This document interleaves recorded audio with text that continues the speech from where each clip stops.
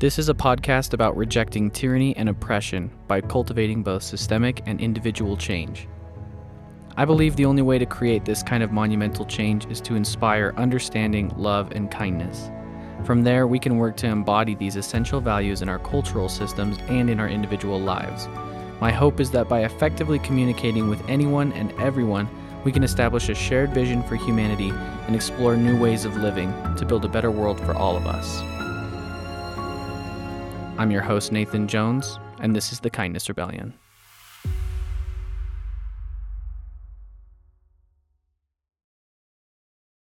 Dimitri, thank you so much for coming onto the Kindness Rebellion. I really appreciate you giving me the opportunity to come into your home and talk about psychedelics and plant medicine and entheogenic substances. I really appreciate the opportunity. You're very welcome. Thank you for having me on the show. Of course. So I'd love to kind of just get started by having you introduce both yourself as well as the decriminalized nature movement, just so that we can kind of get an understanding of your background and everything like that. And then I'm also really interested to jumpstart the conversation by understanding the difference between decriminalizing a substance versus legalizing a substance. Sure. So a little bit about myself and the organization, right? Which one should I start with? Oh, go ahead. Whichever. Yeah.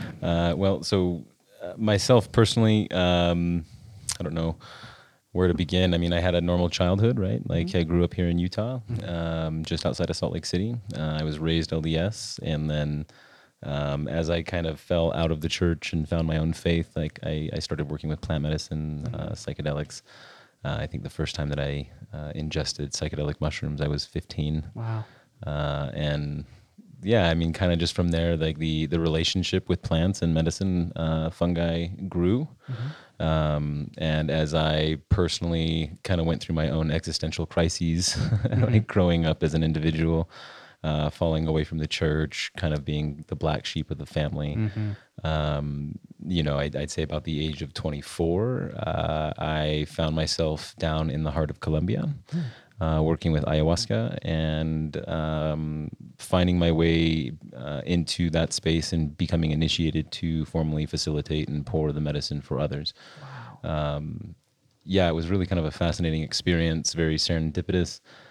Kind of like people talk about having their awakenings, and that was kind of one of those things for me. I had been asking for a lot of guidance in my life and been, looking for a purpose and my purpose, I guess, in life. And I think that's something that's, a lot of people call that a vocation. Yeah. Finding my vocation, I found it in the heart of Colombia, like working with ayahuasca and receiving the messages, the lessons, the channelings, like whatever it is that you ascribe to as an individual, and started really listening to myself and to the plants and to, I think, that intuitive guidance that comes from deepening ourselves into meditation and relationship with the self. And as time went on and I found myself furthering my initiation into plant medicine and to ayahuasca specifically.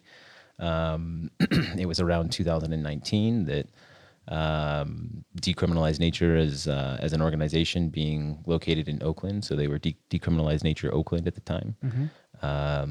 They had decriminalized like all plant medicines, being entheogenic plant medicines, including DMT containing plants, grasses, and like other DMT containing barks like mimosa and all, like anything that contained DMT, right? Yeah. So I was like, wow, yeah, shocked that had even happened, because for living in an underground world for almost half my life. Right, like I started working with plant medicine, like I would say around the age of 15, when I had my first, psychedelic entheogenic experience with mushrooms, and then, always kind of being seen or having that be seen as something on the fringe or taboo or like illegal, like delinquent, like that. So, seeing that had happened, I was shocked, just like, wow, like this is happening. Like my deepest, darkest dreams, most wonderful, filled dreams of life and purpose in life started coming to reality, and There's pieces of this that I could talk about being serendipitous, and watching the universe like manifest my reality for me. And people talk about the law of attraction and the secret and all these things. And, I had gotten into, my own awakening and experience as an individual and understanding,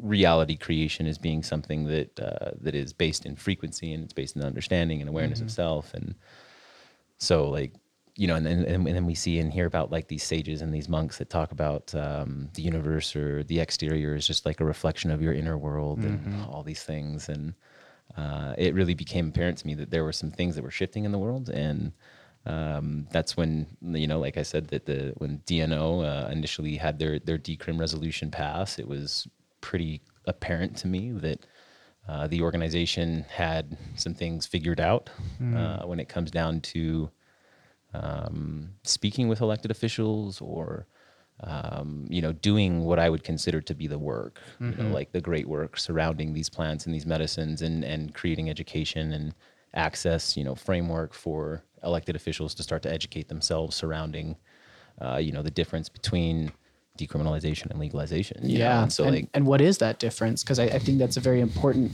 part for people to understand, because, anytime I try to talk about decriminalization efforts, most people are like, well, they will decriminalize all drugs, or they legalize all drugs in like Oregon, or even just, they don't fully understand the decriminalize initiative. So what is that distinction there? Yeah. So, overall, the distinction, just kind of briefly is, decriminalization is basically, I'll give it to you in the form of a metaphor. We're driving down I-15, right? We both have mushrooms in our pockets. As we do. Right. And say like it's legalized, right? And you have a card or a prescription that gives you permission to have that, substance or those things on your person. And I don't have that recommendation. We get pulled over. Cop searches us. Say all that's like legal and prosperous and right. I go to jail. You don't. Oh. That's legality. That's legalization. Because I don't have a card. I don't have the recommendation.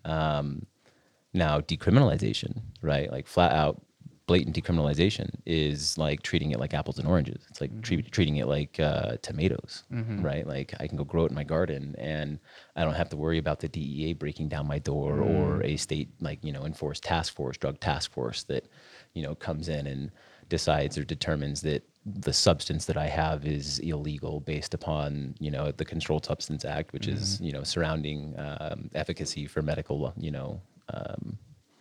viability. So decriminalization is more based in surrounding what I would consider to be like a spiritual indigenous cultural basis. Think about it, like when we were like before all of the bureaucratic red tape and late stage capitalism came into our world. For instance, like the most of the indigenous cultures of the world, they don't have a monetary system, right? Like they don't operate from like a monetary perspective of like capitalism or anything like that. They live in harmony with the earth.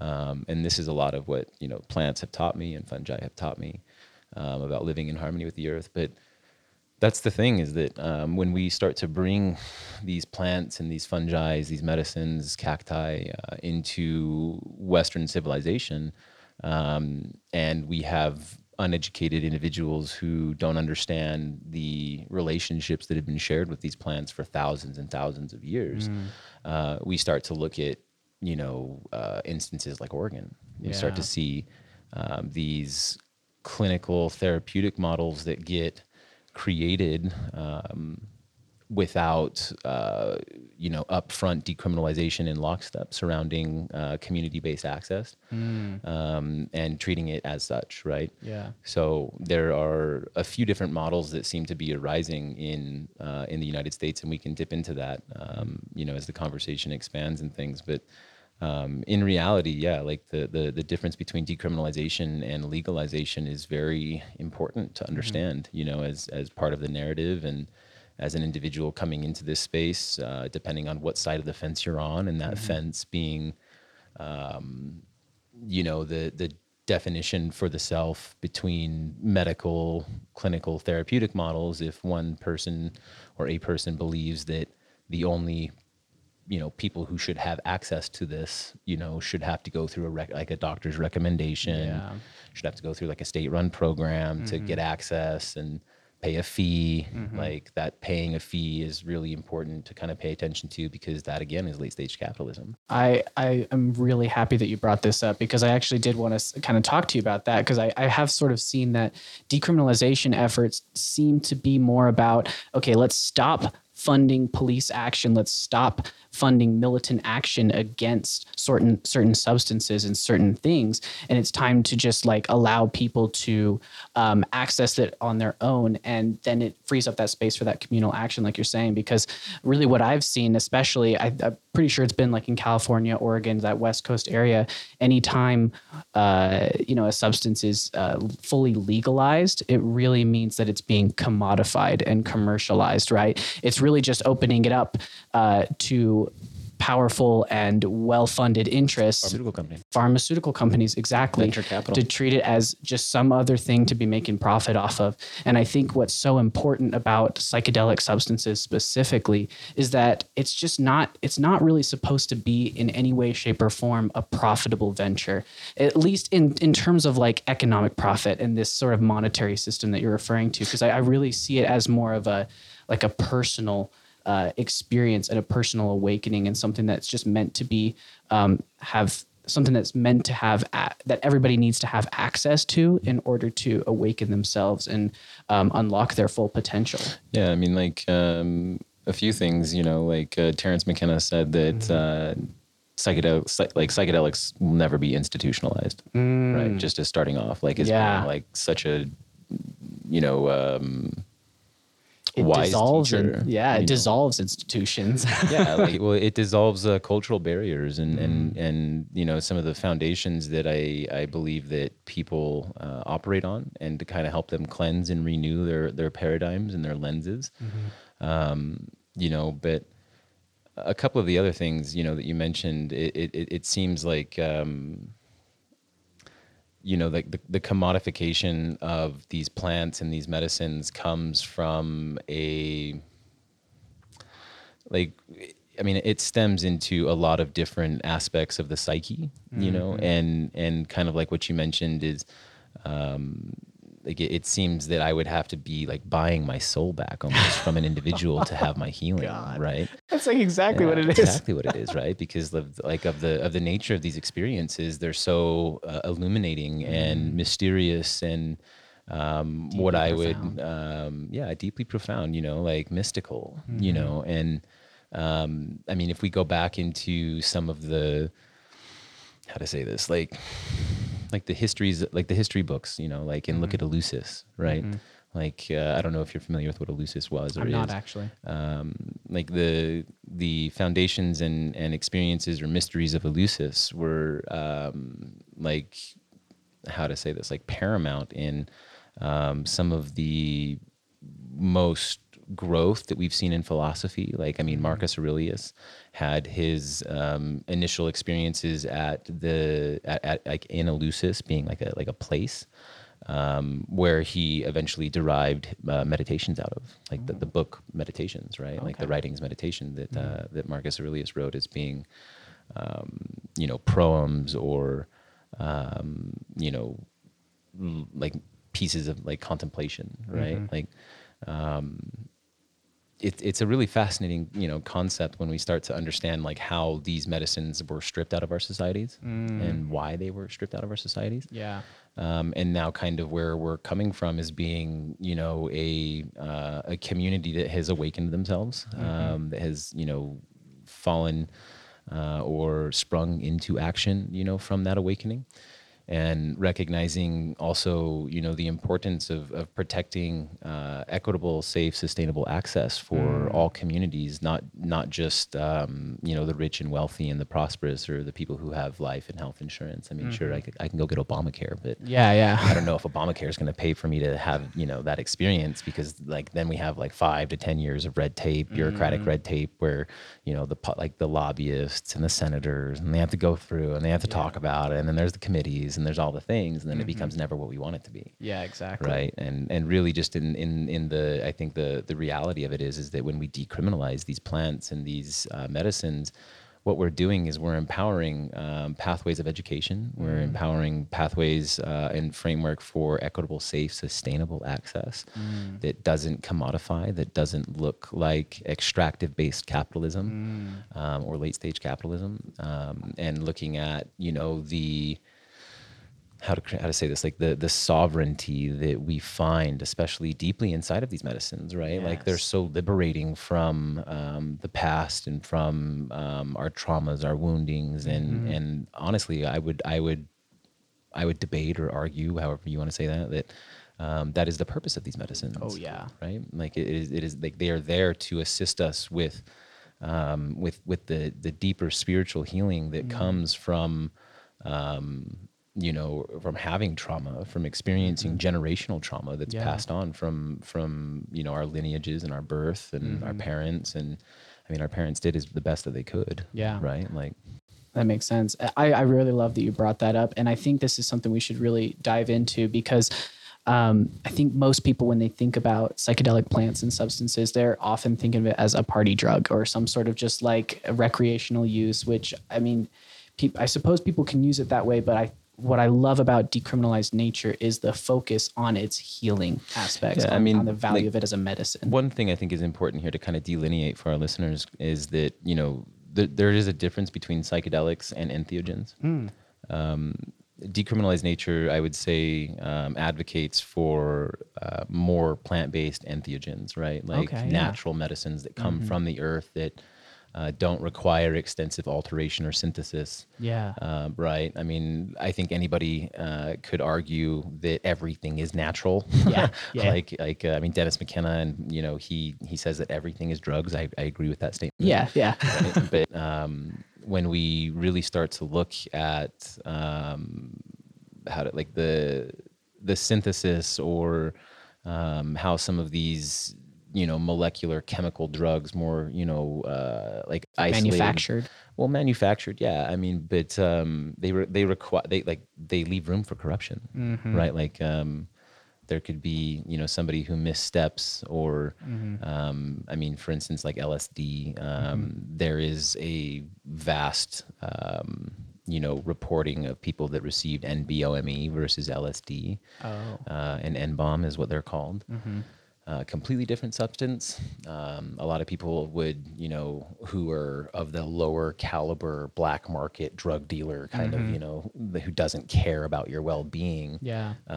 They'll purchase NBOME knowingly and then sell it as LSD, and like those types of things can cause real harm. Yeah. Like LSD, it has been argued that it is one of the safest like molecules on the face of the planet for the human body to intake, like non-toxic. Yeah. Right.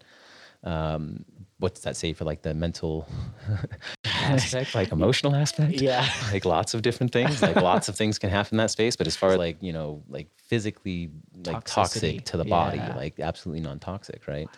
But the after effects of like an NBOM, like NBOME, can cause like Bell's palsy type, right? Like reactions in some people's where like they're like half their face will go numb and like half their tongue will like droop, and they experience like stroke like symptoms and stuff, and like really dangerous, right? And so there's lots of room for corruption that shows up in those isolated molecules, right? Like and this isn't to say that they're not therapeutic or healing or anything like that, like, but more importantly, is that nature is incorruptible in that sense. I feel like up until the point of where man gets involved and starts.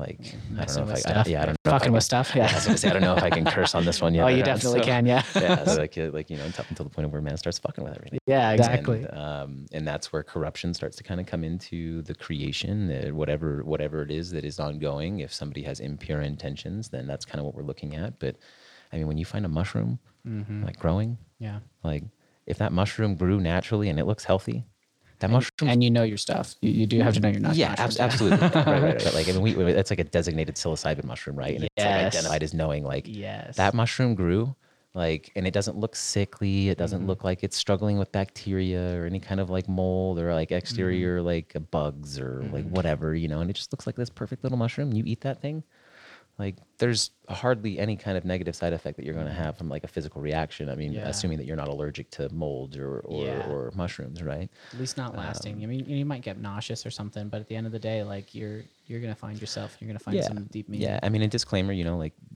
do your research. Make sure you're safe if you're out there doing like forays and stuff like mushroom hunting and gathering. Like some mushrooms can and will kill you the first time you eat them. Do not fuck around with nature. Yes. I was sorry to interrupt. I was just going to say, I think that's a really valuable distinction, though, because not only is like the manufactured isolates and distillations of these kinds of substances, it does open up for corruption. But I think also in sort of like a therapeutic and a very spiritual sense, like when you ingest a substance that came from nature or like one that you cultivated yourself, you have such a deeper and more meaningful connection to it. Yeah. And it just has, I feel like it's so much easier to honor it as well. And there's a really, it means so much more than if you're just going to a store and purchasing it necessarily.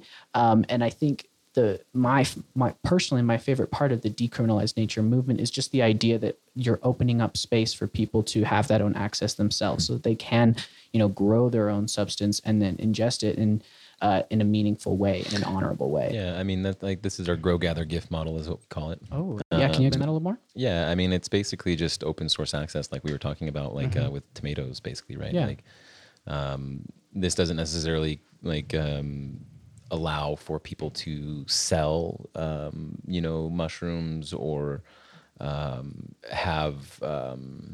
There's a word for it. I guess just just being paid for the transaction, right? Like, but I think it's called remuneration. I think that's that's the word that I'm looking for. It's like payment, right? Like payment for services or goods, remuneration. So it doesn't condone, like our grow gather gift model doesn't necessarily condone for that type of exchange. What we advocate for is grow gather gifting, right? So like. There's like a gifting economy. Gifting economy, but it's more connected to the community. It leaves more room for I think honest, heart-based, giving versus setting a high value ticket, or whatever for access. And the thing is that when we start looking at for instance like psilocybin, right, like being like if like when because it's going to happen, it's inevitable that the FDA eventually gets a hold of this and these types of molecules and begins producing them, and then we see the pharmaceutical like Marinol kind of thing for cannabis. But psilocybin, like synthetic psilocybin, we're looking at projected costs of like $5,000 to $10,000 a gram. A gram. That's so stupid. Right. So like, I mean, like anywhere from like 30 to 50 milligrams is active for an individual of like the isolated molecule that is psilocybin, right? So I mean, you're looking at, I mean, if it's like 50 milligrams, you're looking at, what is that, like 200 doses within that gram, right? Something like that. But the manufacturing costs are just so high that it's also going to have to turn a profit in order for them to invest into it. And it's so stupid because you could just grow it for, I don't know, like Yeah, I maybe mean, $100. and the thing is absolutely. Like, I mean, the thing is that we still don't understand or fully understand the nature of the way that, for instance, like psilocybin mushrooms work or facilitate the mystical experiences that they do, because a lot of these mushrooms contain more than just psilocybin, Yeah. right? They contain Psilocin. like psilocin or psilocin, I think is what you called it, like different, like tomato. Yeah.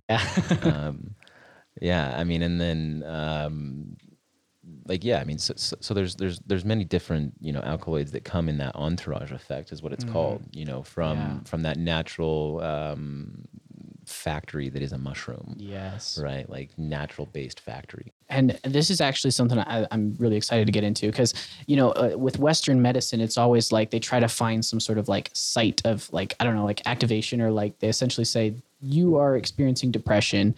This only helps depression because this molecule is affecting this molecule. And so they just want to say, we're just going to isolate this one molecule and give it to you.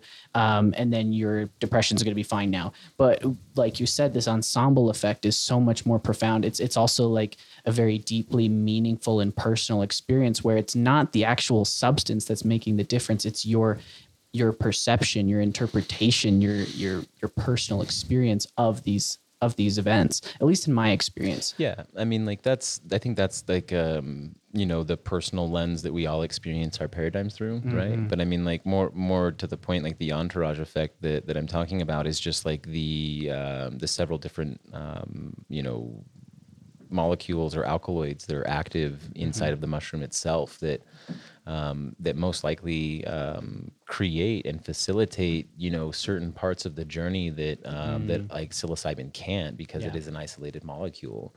That's a good point. That is a really good point. You know, and I think that we don't really know like fully what psilocybin being an isolated molecule is capable of. So this, like, we're not bashing it. It's just like there's no established history. Yeah. Right. Yeah. Like we go back erased into well, not even that. I mean, it's like we go back into you know, the history books, and we see you know, many different cultures from around the world that have utilized, you know, psilocybin mushrooms as being a sacrament, I would say, Yeah. for millennia. Yeah. So like we have co-evolved with some of these plants and fungi and cacti. I mean, like ayahuasca, I mean, is called the grandmother of all plants, right? Like, and wachuma, I mean, or peyote, like wachuma is San Pedro cactus, right? Like peyote is its own. But a lot of the American Indians and Native Americans of the North and South Americas, they understand that these medicines, that they contain certain energies, right? Like divine grandmother energy, or like, you know, feminine energy, and then with ayahuasca and these types of things, or more childlike, you know, and like energy with mushrooms. They like mushrooms are also known as los niños in the Mazatec culture and things. And then, like, you know, we see peyote as being the grandfather. Interesting. Right? Okay. Yeah. So there are many different reasons to you know, create you know, these types of moments for conversations and experiences for people to educate them on, like themselves on, because you know, the important parts of these medicines, I think, are found in the culture. Oh yeah. They're found in the traditions. They're found in the stewardship that was held for those millennia during our years and years of evolution, like co-evolution with these plants and fungi and cacti.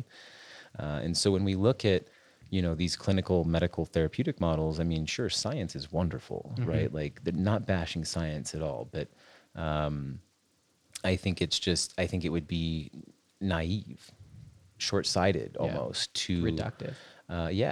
To ignore, you know, these cultures that have practiced and used these medicines and plants for thousands and thousands of years without the need for a licensed medical doctor or nurse practitioner to be in the room to check your pulse every 5 to 10 minutes to make sure that you're alive. Like, exactly. right? Like, it's, just give people the freedom to experience this. And then I love how you're like very explicitly pointing out that we do need to understand and honor the cultures that have had stewardship over these substances for so long. And this is kind of a tangent in its own, because I've heard some like of some indigenous cultures being a little nervous about like legalization or decriminalization, in that they are worried that that space will be sort of colonized. Do you know if there's any sort of, Well, what are your thoughts on that? yeah, I mean, absolutely. I mean, like, so myself personally, like I've been accepted into the Inga lineage of the Putumayo and down in Colombia, right? wow. Like these are like a people that trace their lineage all the way back to the Incas, like in pre-Columbia and Peruvian history, or whatever you want to call it, anthropology. And as far as the lineage that I'm associated with, and as far as the lineage like that they're like what they're concerned with, is they want to make sure that they are included in the conversation more than anything, right? Like, Yeah. and that there is partnership, right? Like there is a prophecy that's known as the Eagle Condor prophecy, right? I can't remember who gave the prophecy, but it goes, it's something to the extent of understanding that the people of the North, like here in North America, like the people that have the eagle as their bird, right? The condor is typically found in South America and parts of the Andes, right? Okay. But that the people of the North have like abundance, right? Like the ability to create abundance, and the people of the South, the condor, like, right, they have medicine. And so there is an exchange that happens between the people of the North and the people of the South in order to honor the original treaties or treatises that have been created throughout the peoples and the original peoples of this planet, understanding the stewardship that we have as humans but with Mother Nature, right? Because when we dip into these like extractive based models, we are actively deconstructing our relationship to nature. Yes. And that's very dangerous. Yeah. We start to kind of dip into cybernetics or Elon Musk's of the world. Like, I mean, like, again, there's nothing wrong with technology, but I think protecting some of the most ancient technologies like that have existed on this planet for thousands and thousands of years that interface with our consciousness. Yes. In the most original metaverse you could ever call, like the universe, right? Or the cosmos in this earthly experience. But there is sacredness that is in these medicines and in these traditions and these practices that I think gets lost in like the clinical sterile models that some people have created, as a basis for commodification to experience that palliative care within Western allopathy. And when we start to look at the relationships that these original peoples have had with these plants and fungi and cacti for thousands and thousands of years, again, right? Like there was no need to have like a licensed like NP, like an LPN or like an RN or an MD in the room, or to have those clinical based trials, because we co-evolved with them and we understood set and setting, and these traditions and these cultures have protected those teachings and that wisdom for all time immemorial. And the difference is, I think, really understanding like our connection to nature. And that's, I think partial to the reason why we chose Decriminalize Nature as being the organization's like title. And it's because we understand that when we reconnect and harmonize with the earth, we remember our roots, we remember our natural compassion-based stewardship over and with one another, to ensure that, that we are co-creating and that we're not taking from one another, and that we're creating balance and harmony versus imbalance and destruction. And that's one of the biggest things that I think that we see in capitalism, is the disparity that comes in our communities from people who are less than, or that don't have access.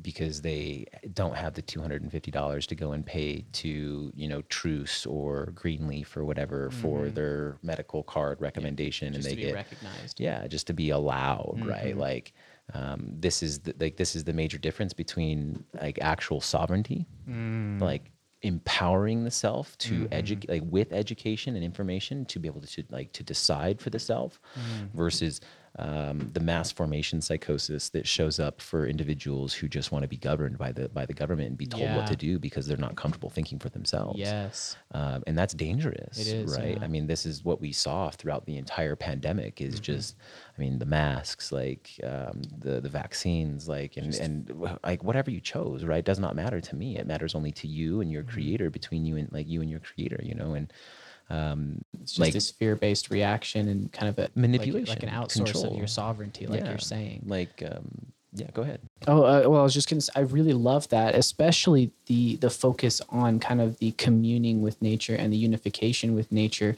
and that focus there, specifically because like these substances are just so good at doing that anyways. They're so good at helping you understand how you are fundamentally a part of nature and you are fundamentally a part of everything else. And so like where our culture and our society is really trying our best, or I want to say we're trying our best to, yeah, right. Some of us are trying our best to make changes in the climate and trying to like reshape our ecology and reinvest ourselves back into the world and understand that we are a part of the world, and just combating climate change in general. I feel like these substances can be a very integral part of that because of the way it helps us remember how we are nature and how we are fundamentally a part of nature and how we have to work with it and understand that taking care of nature is taking care of ourselves as well. So I really like that you brought that up. Yeah, I mean, and like just to kind of present, I guess, like the slogan or mantra of decriminalize nature, right? It's like it's remembering our roots, right? Like, and that's the thing is that like when we dip into capitalism and that extractive based nature of our reality and we start taking from one another, we like we lose compassion. And Yes. you know, Joe down the street that like, you know, struggles with a heroin addiction and is homeless or unsheltered and wants to get off the drugs but can't because he doesn't have the ability to, from, you know, the red tape or the clinical pathways or whatever, insurance, you know, all these things. This is where we offer what we like to call the community-based ceremonial model, right? Where it's like part of this grow, gather, gift, you know, society and culture where we understand and recognize that everybody deserves healing, right? And healing, like I still have a problem with paying for healthcare. Like even if it's from, you know, IHC or whatever, like even if I have a cold, and that's really just based like out of, I think, you know, my understanding of the Hippocratic Oath, and understanding that doctors and people who serve in that medical profession, that it is a responsibility and an honor to serve the other in helping them, you know, find their healing and helping that individual create their own healing, right? Yeah. And this is a major, you know, differentiation, I think, between Western allopathy and some of these more indigenous teachings that surround these plant medicines specifically. And that is, you know, basically giving my power away to an external entity to heal me versus me realizing how to heal myself. Yeah. Right. And this is a lot of what, you know, these plants and these fungi, cacti create is a very deep, profound introspection of self, you know, that we can self-identify with our own ailments, our own dis-ease, right? That manifests in the body. And depending upon what lineage you work with, like real lineage, there are some lineages that are out there that are just charlatan, you know, like they just want to capitalize off the ayahuasca tourism. Yeah. And you see a lot of that in Peru and certain places, That's so unfortunate. you know, but yeah, I mean, to some extent, you know, but like also like, I think a lot of it really just kind of comes down to personal identification with the self, right? Like, I think if the individual is really looking for, you know, something pure, they'll find it. I mean, that's like, that's part of the intention-based reality that I think that we live in and how we manifest our worlds, right? Like just from experience and progressing. But yeah, you know, it's very important to maintain and like that personal sense of empowerment, right? And that's like, that's the other piece that we we kind of advocate for is that there is a major delineation between the decriminalized nature approach to fundamentals, like the fundamentals of society, versus the current societal approach, and how like how people base their experience of reality. You know, I mean, whether it's within their ego. Decriminalized nature is more like open sourced, where the current societal approach is exclusive, privatized, right? Looking at like different like aspects of education in these types of frameworks, like, right, like we advocate for open source education, where if people want to educate themselves, they can educate themselves and feel free in that empowerment, right, and finding that sovereignty, versus having to consistently subvert their power to a medical professional or licensed professional, where in reality, like, there's nothing wrong with that. And we as an organization don't see anything wrong with people who want to go the therapeutic route. But it's important to understand that these people aren't healing you. You're healing yourself through personal empowerment and education and information, and choosing for yourself, and that is a lot of what these plants teach and these medicines teach, just from the experience themselves. Yeah. Right. So there's so much that I think really that the decriminalization of these plants and these fungi and cacti does for our communities, in helping them to not only reintegrate into our societies, but be cared for and stewarded with, as we have, in growing the traditions and the cultural lineages that have held these medicines as being sacred, and understanding that there are individuals out there that have gone and done the work and been, spoken with the elders and been given rites of initiation and the rites of passage to carry these medicines, and not just be, somebody who's just taking, and then, suffering themselves gladly, and then on the back end touting all the wisdom that they found, which, I mean, again, there's nothing wrong with that. That is personal experience gained, earned, and developed within the self. But I think there's something that is to be said about some of these lineages that have worked with, say, like ayahuasca for thousands and thousands and thousands of years, that like it goes back as far as they can imagine with their mind's eye, and understanding that their ancestors worked with this medicine, that are most likely, like, there's a meme that I saw, like, it was like probably a couple of months ago, but it flashes every now and then on, like, throughout Facebook or social media, and it says something to the extent of, you are the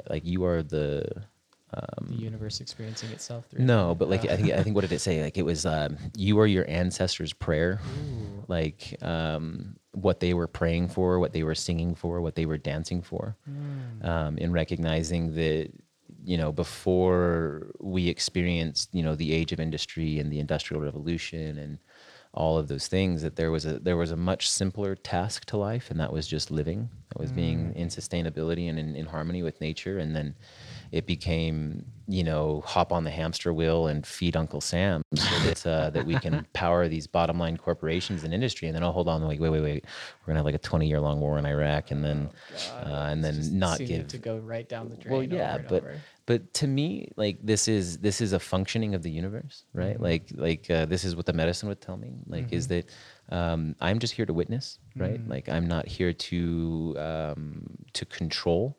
And there is a catalyst that is delivered from these experiences to the world, that helps people, I think, in their deeper introspection with identifying with their own truth surrounding a lot of these atrocities, like the war in Ukraine, for instance, right? Like, that absolute rubbish that is happening over there, that is like why, and people start to recognize, like, wait, like, hold on a minute, like, I can talk to God on mushrooms. Right? And then you start to, like, have this numinous mystical experience, and you start to recognize, like, whoa, like, you're my brother. Like, I mean, we may not share, like, blood or genetics in that sense, or like, we're all connected. But we are all connected, right?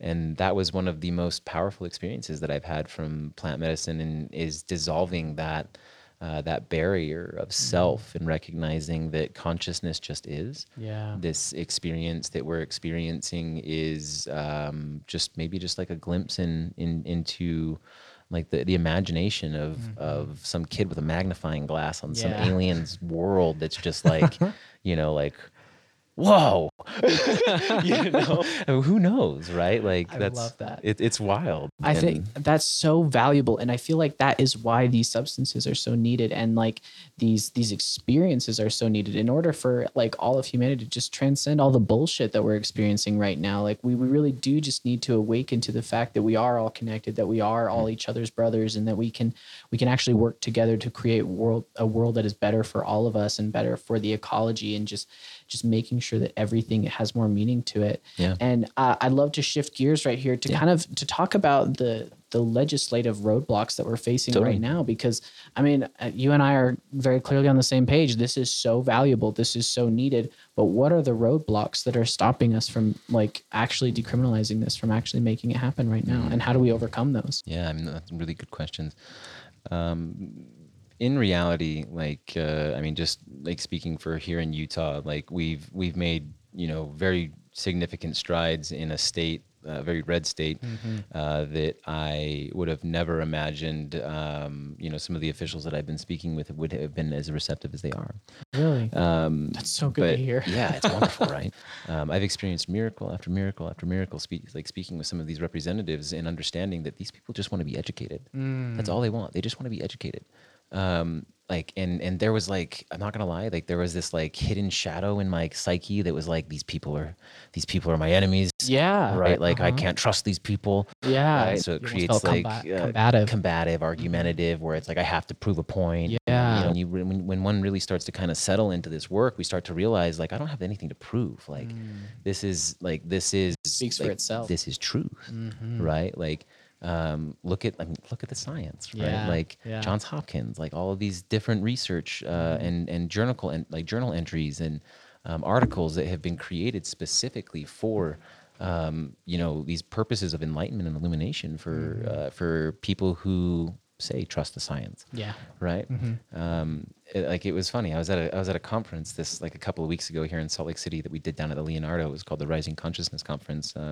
Shout out to anybody who attended that. But it was really fascinating to see some of these research-based scientists that are talking about microdosing and all of these things and palliative care and how we address depression and all these things, and some of these wisdom keepers and carriers that are elders is what I would consider. They kind of laugh and chuckle to themselves on stage, saying, "Oh, you guys are catching up." Yeah.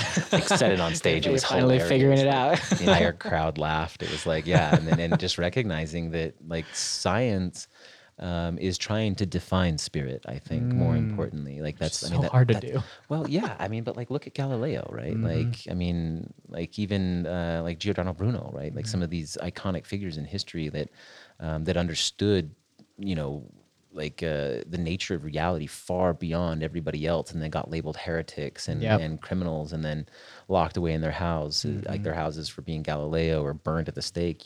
Giordano Bruno was burned at the stake for being like a hermetic, like a hermeticist. Speaking truth. Yeah, I mean, like speaking truth. And so. Like some of these plants, like they and just the medicines that are around them, they speak for themselves. And I think the biggest challenge that our elected officials have faced is breaking down their own paradigms. And I mean, specifically here in Utah, I think we are a very diverse political climate, considering the church and the LDS Mormon Church and their role that they have, the influence that they have here in the state.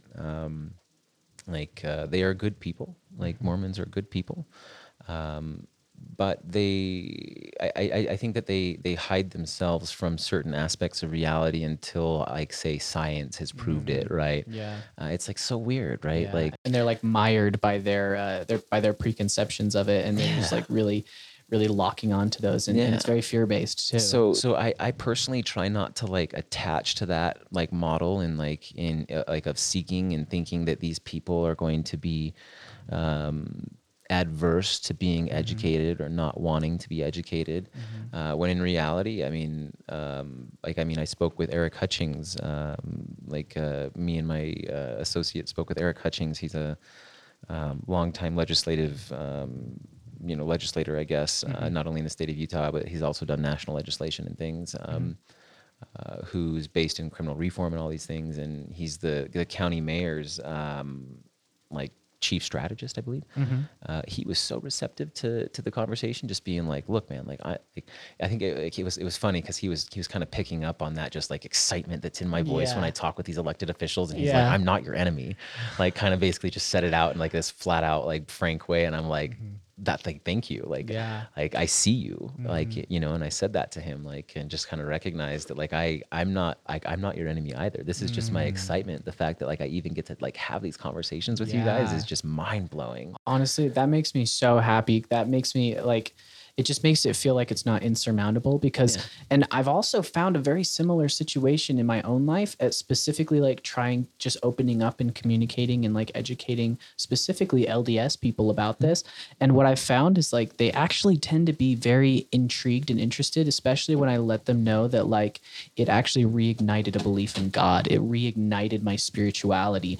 And they are often so interested in that, especially if they knew me like as I left the LDS church and became like atheist and nihilistic and things like that.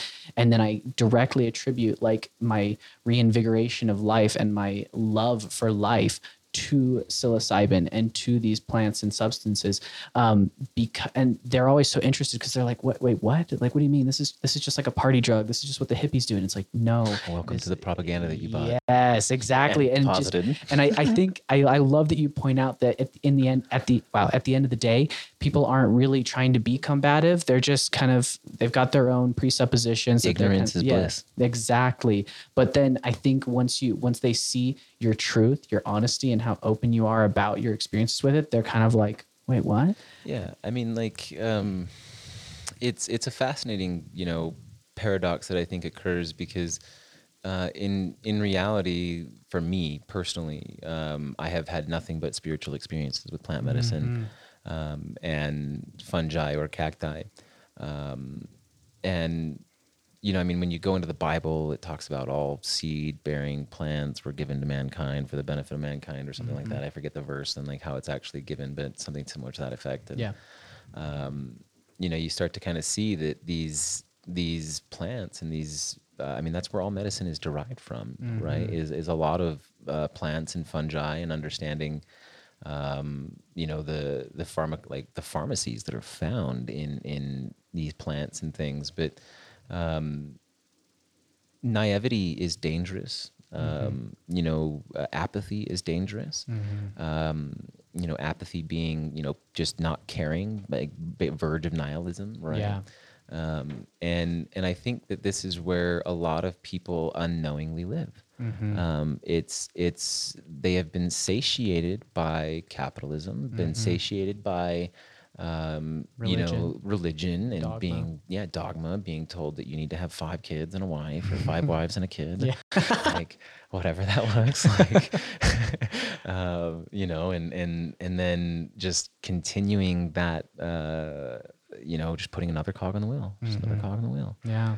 And, I mean, like, here's a secret for you, and for any LDS or Latter-day Saints that are listening to this. Like, I encourage and invite you to look into Joseph Smith's use of psilocybin mushrooms. What? This is news to me. This is real. I'm very excited about you this can right now. find an article. Like, I have it on my Reddit somewhere. I'll find it and I'll send it to you. Perfect. I actually posted the article on the Salt Lake City. I think it was the LDS Church's Reddit, like subreddit, and I got banned instantly banned. Banhammer hit me hard, and then like I never got any kind of response. Like I reached out to them, like their moderators, and was like, did you even read it? Yeah, did you guys even like look into the article or like see how this came out of your guys' archives, like the LDS archives? And basically what is it? It's a story about like how Joseph Smith dove into just about every single like occult, religion, spiritual, secret society, whatever it is that you could think of, from Europe to Egypt to everything, and studied all of it, and then all of a sudden Mormonism came about. Wow. Yeah, and it was because he had found like the golden plates in a log and somewhere in the woods, and Hill Kimura or something like that. Yeah, I don't know how you experience that without eating mushrooms. Yeah, right. Like that's just, I think that's just what is those divine revelation without these substances? Yeah, well, meditation and breath work, Yes, truly. that's true, that's true. Truly, but that's the thing is that, when we look at some of the ideologies that are prescribed to us and that we position ourselves with in ignorance and in naivety, we can kind of start to see that paradox or that canceling effect of the self, where it's like cognitive dissonance. You're like, wait, like something's not computing correctly, and you can kind of like recognize that that like when with education, with empowerment, people can let go of their fear. In many indigenous cultures, this is called wetiko. Like wetiko is the illness that is fear that infects a being, and it creates doubt. It creates like shame, negative energy, shame, guilt, all these things that cloud and surround somebody. And when it comes down to, for instance, like being in a red state that is the LDS Church's headquarters, I don't know how they could really fight us with having such a spiritual claim and experience with these entheogens. I mean, the word itself, right? Entheogen. And that's why we designate, the word being entheogen and not psychedelic is because entheogen means the divine from within, right? Like to inspire or create the divine from within, versus where psychedelic is, I think, to create just from within. I think from within the psyche and from within the mind. Oh, okay. I see. And like there's a major delineation between like the usage and the etymology. like etymology, right?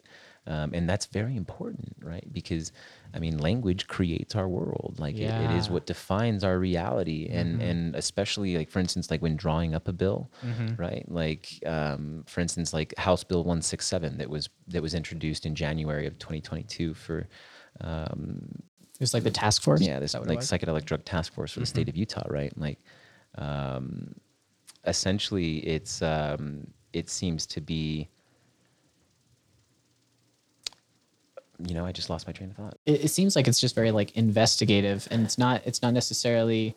I think I can see where you're going with kind of the point that it's trying to write down something that is so profound and so beyond words. I know where I was going. Like, yeah. So so like with the language, right? Like because when you write a language, like in House Bill 167, right, it talks about psychotherapeutic drug, right? That's the language that's put into the bill. Interesting. Versus where, like, why not just call it an entheogen? Why not just call it psychedelics, right? A substance, a plant. Like, and a natural medicine, right? Like, call it what it is. Yeah. And you can see this, like this is like kind of the formation of the opportunity for them being the state, or like certain lobbyist groups that are very deeply embedded with private the state, private interests that want to come in and try to maybe commodify it, right? Like look at cannabis and the way that cannabis progressed here in Utah. And from what I've heard, just from the backroom chatters and through the grapevine, we'll say is that this is the state of Utah's attempt to kind of create like an umbrella over all psychotropic, psychotherapeutic drugs and medicines. So like cannabis included, like opiates included, psilocybin included, DMT included. So that I had a friend, she called it what it is. A cartel. Yeah, essentially. Right. And when she said that, it really hit. I was like, damn, I'm going to take that and just like write that down. Like the state of Utah is creating like a cartel. And it's just setting a precedent, and it's just literally lining up the red carpet for this. Yeah. And I don't say that to kind of create enemies at all. Like, because I know that, like many different people will end up like, ultimately listening to this and hopefully they do. But it's just to kind of set like a certain awareness within the consciousness and how we organize ourselves around these medicines as being a community, because ultimately it comes down to education, right? Just educating yourself around how these medicines were created and why they were created, why they were stewarded in the way that they have been for thousands and thousands of years, and then not adulterating them, not distorting them with new age philosophies or thinkings. And I think that is, that's just part of it. And that's why decriminalization is so important, and to, making sure that that when we talk about entheogens, we're talking about plants, we're talking about fungi, we're talking about cacti, we're not talking about synthetic psilocybin, right? When people talk about psychedelics, I could be talking about LSD, I could be talking about ketamine, I could be talking about MDMA, DMT, right? And that leads into issues of purity, and that leads into issues of like access and equitability and all these things. But yeah, you know, like the state of Utah is an interesting place, and I guess I can touch on, you know, the national conversation briefly. Is that you know, as an organization, Decriminalize Nature, you know, we've had many different conversations with the NAC and like the National Council for Native American Churches surrounding peyote specifically. We're very deeply connected to the Huichol people and the Huicharita people of northern Mexico. And they have entirely different views, right? Like the Huichol people of northern Mexico are some of the oldest stewards over peyote, for instance, right? Like specifically peyote. And peyote has been kind of one of the more controversial, you know, plants, fungi, cacti, you know, in question over the last couple of years because of the Native American or American Indian population and their, you know, rights of access that was given to them by the American government, and you know, the Peyote Act that happened in, I think, in like 1903 or 4 or something like that. And as we progress this conversation, and this is kind of like parallel to what we're trying to do and accomplish here in Utah, is that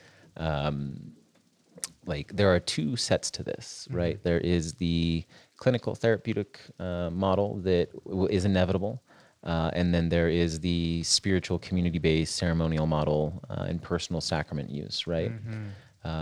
And this is kind of in the similar alignment with how the Native American and American Indians, you know, see or treated or utilized peyote from that legal sense and the framework of the United States government, right? All the bureaucracy and red tape that's in that. And here in Utah, we're kind of like, there was like ONAC, right? Like there is ONAC, ONAC being Oclaveja Native American Church. Oh, okay. Created by James Mooney. You know, he's a very interesting, fascinating human. I got a lot of love for him. What I would say is that like back in 2003, he and his partner ONAC also was prosecuted by the state of Utah for having like something like over like 20,000 peyote buttons in their possession. Wow. And essentially, they won their prosecution against the state of Utah, and were given rights of access to all non-native members and native members. So basically, you just have to have a membership to ONAC to have experiences with peyote under a legal setting. And then I think like in recent years, he has attempted or has, I'm not sure if he's completed this and how legitimate it is, and people can do their own research on this, but I think he's added ayahuasca and psilocybin and like iboga into that list as far as like use of access under certain church structures for like under ONAC. Because ONAC is just like an umbrella, and so this is kind of like, you know, queuing up the points, like the different points between understanding like this religion, spirituality based approach, and you know, also having like some of these side prongs is understanding like a true sovereign approach, and knowing that we are all indigenous to this earth, we are all part of this earth. And this isn't to like erase or eradicate any of the indigenous cultures or populations, but it is I think the acquiescence of self in the moment, and recognizing that we are all here now. Yeah. Right. And that we all deserve access to these medicines, and that the stewards were and have been stewards for thousands of years, and that they've been like, you know, now opened up to being given back. But to what extent, right? Like, do I have to go and file with the IRS like a 501c6 or whatever to have a church, like, An organization that gets through the little red tape? Yeah, like jump through all your hoops, right? And it's amazing to me that you can outline so many different experiences of how this has happened and how this has worked, and yet we do still have these bullshit red tape, this bullshit like hoops that we need to jump through. When at the end of the day, it should be. I mean, I have just this fundamental belief that the state like should not have any say on what I put in my body at the end of the day. Yeah, I mean, agreed, and that is part of the sovereignty, you know, piece that I really believe in. but I think also that, you know, there is a need for, I think to some extent, some oversight. And this is still like a very sensitive, kind of delicate subject for me, where I'm like, I'm still kind of trying to find my polarity in it. Yeah. But I think at the end of the day, it's like, what do we do with bad actors? Yep. Right. And I think the conversation has kind of evolved into this point of understanding that, you know, the plants themselves, the fungi themselves, the cacti themselves should never be criminalized. Yes. The access, the use, the growth, the you know, holding or like having in possession of should never be criminalized. We should no longer put people in a cage for getting these substances. Yeah, or using them for their own personal selves, right? Yeah. That the moment that we have a bad actor, right, that rapes somebody or has some sort of sexual misconduct or overdoses these people or has like some negative like, you know, just like contraindication that they didn't pay attention to, and there's like negligence, right? What do we do with those people, right? How do we curb that? And I think that's where, you know, in the conversations that we've had with like the county council and like Eric Hutchings being like the strategist for the county and like the county mayor, is that like, you know, like if Steve or Bobby, we'll call him Bobby, right? Like if Bobby down the street, you know, decides to eat mushrooms and has his own personal experience in his basement, has a psychotic break because he had underlying mental health like issues that were undiagnosed, and he, you know, decides to flock naked throughout the neighborhood, right?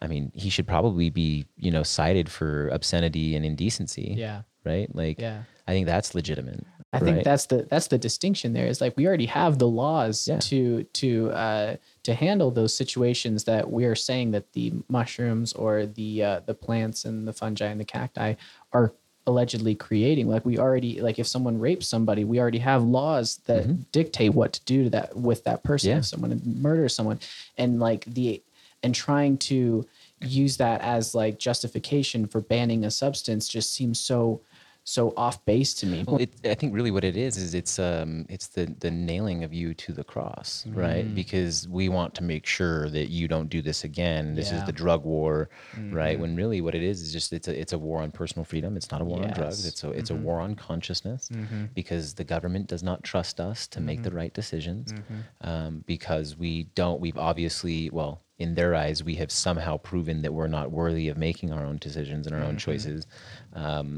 They've just kind of taken the power and ran with it, right? When in reality, a democracy is a democracy is a democracy. Like the people can like have the command over what is within the community. I always say we hold all the power all the time. Yeah, absolutely. You know, so I think it just becomes the point of, you know, decriminalization becomes, you know, having the framework and the access for healthy education and information so that people can educate themselves, so they can make the empowered decisions, so that they're not living in, you know, fear of being prosecuted or whatever. And that's the thing, is that the extra charge that comes along with, you know, Bobby running down the street naked and eating mushrooms, of eating mushrooms.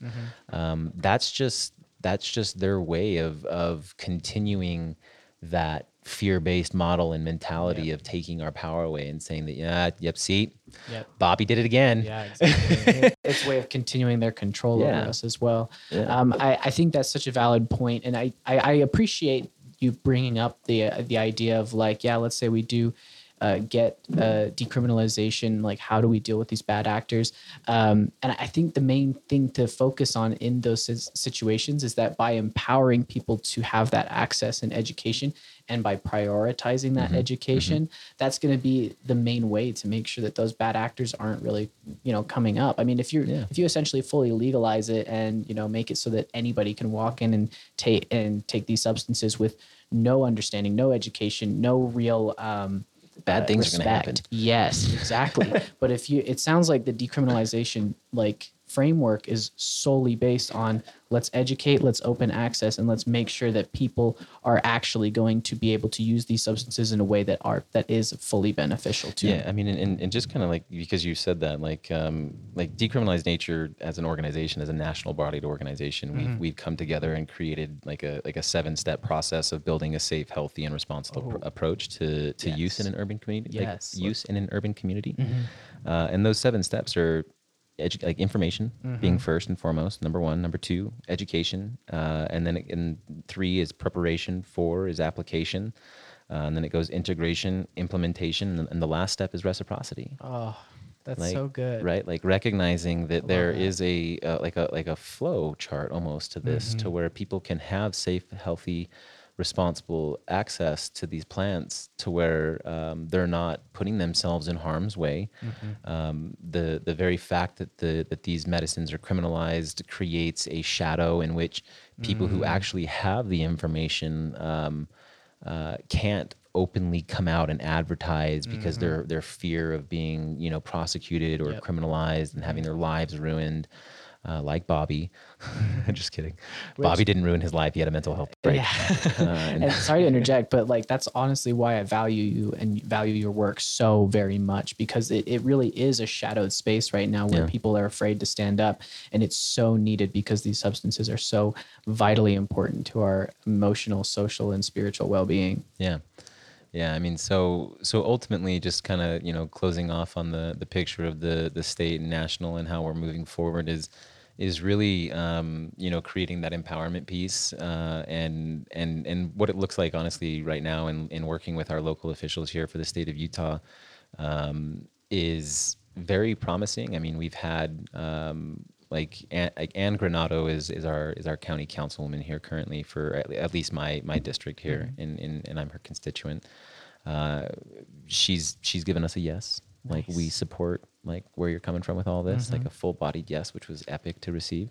Awesome. And then the following day, we met with Representative Brian King, who is a representative of the House of Representatives for the state of Utah.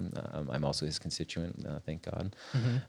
And he was like one of also the most receptive that we've met with, and just being like, yeah, like let's do this and let's do it right, and understanding that there is a coalition-based approach to this. The medical clinical model, and then the community-based ceremonial model. That's the coalition. And recognizing the importance of both, and not leaving out the decrim piece or the language for those, because without the decrim language, it becomes commodification. It becomes that process for venture capital to come in, for the Dr. Bronners of the world, the new approaches to come into the world. Like the New Approach PAC is the lobbyist group that has pretty much pushed every single cannabis legislation and recreational like state program through the governments in the states that have, and provided hundreds of thousands of dollars towards the initiatives to basically write these bills and support their bills the way that they see them, versus actually like caring for the indigenous steward aspect of like what Decrim Nature's ethos is. And so I honestly I feel like the future looks very promising for plant medicine. I'm so glad. It's odd, like I'm like excited, but I'm still kind of like in that like a doubtful space. Not doubtful at all. Like just good. Just not ready to celebrate yet. Oh, that makes like sense. like just apprehensive. Not even apprehensive. It's just like careful, like not cautious, but careful. Yeah. Right. Like that's needed. Yeah, it really is. Cause there is a lot of baggage that we're having to tiptoe around and having to wade through really. Yeah. And I think that's very warranted. So it makes sense. Yeah. So, I mean, like in the future, what it looks like, honestly, is like, we're looking to create like a docu-series for the Decrim Nature team specifically, to where we can kind of feature specific aspects of individuals, like healing journeys, whether it's through depression or ADHD or, being like a mental health issue, or even if it's just looking at cognitive liberty and wanting to expand your consciousness, and kind of grow more deeply into yourself and into the universe and the experience that is this, whatever this is, simulation, who knows, so, that, and then creating harm reduction models. That's really going to be the deepening of this over the long run. Is how do we educate and create harm reduction for our community, to ensure that we are caring in the most compassionate, loving, aware, conscious way that is grounded, and that we're not just looking to grow a bottom line. Yeah. And that's really kind of what it boils down to. And I honestly think that we have a real shot at creating that, creating that balanced model, because otherwise, I mean, we're going to see things like Tom Eckert happen. Tom Eckert being he was the chairman of the board for the psilocybin therapy program up in Oregon. He also had his hands in the company that I think the state of Oregon chose to be the training facility and everything for all the therapists and facilitators, right? And so he was basically lining his pockets.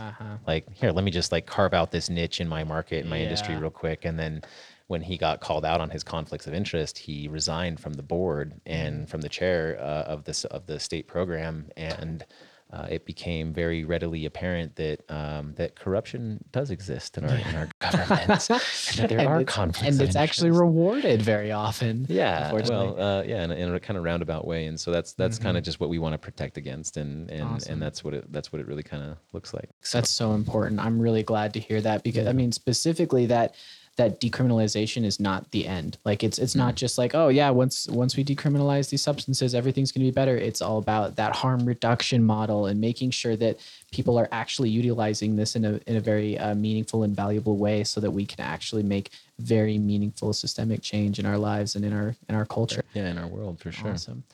So to kind of just finish this out, I wanted to, see if there's anything that any of our listeners can do to make sure that they can aid and assist in this, because I know a lot of people who really do find entheogenic plants, fungi, and cacti to be very, very valuable to them, and are either just afraid to speak up or really don't know what to do in order to make meaningful change and meaningful impacts. So what are some things that people can do in order to really get this movement where we want it to be? Yeah, absolutely.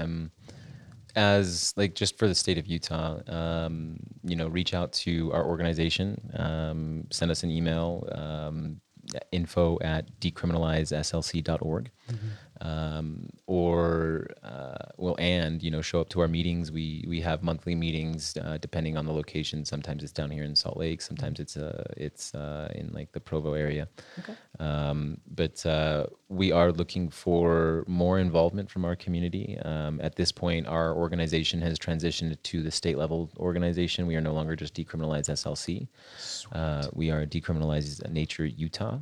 Yes. And so ultimately, what we are looking for are for individuals in each of the districts throughout the counties to kind of show up and start to make their voice known.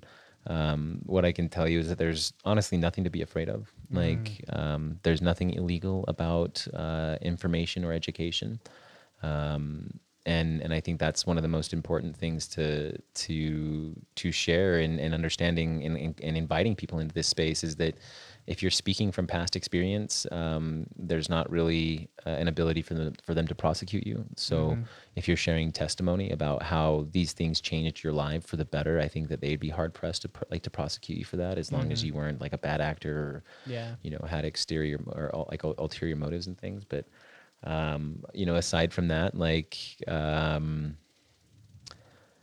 I would say, to get involved is to understand state politics, and I guess how it runs. Session starts in January of every year, closes in March. Okay. And then pretty much the rest of the year is spent in administrative managerial duties amongst the staff members throughout the state of Utah and the different municipalities, and handling, resolutions and initiatives and House bills and Senate bills and things. But ultimately, when January comes around, again, we're going to need people to share their testimony to the committees that are, necessary for when we draft these bills. Like I mentioned, we are looking at drafting two different bills, and in that process, we're going to need testimony from our community to come out and speak to the importance of both sides of this, and that also looks very similar at the municipal level. So to get involved at the municipal level, like I said, you can reach out to myself directly at the organization through that email, and we can get you all of the documents and supportive texts so that you can bring yourself into alignment with this material, and then start advocating for your own district, your own city, your own municipality. And that really honestly just looks like going to the city or county council meetings, depending on what level you're advocating for, and making sure that you're advocating and not being like an activist. Like activists throw Molotov cocktails, advocates don't. We push legislation. Kind of a funny little zinger there.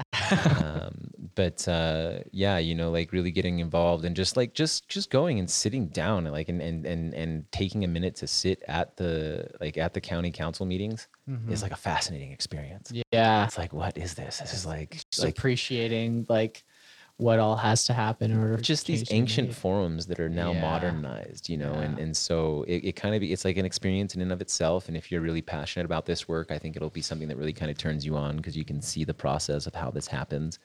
And then really getting involved just looks like recognizing who your representative is, like for the county or the city council, or the representative state level. There are websites for the state of Utah, or on the state of Utah website, that you can get in touch with your representatives, and essentially send them emails.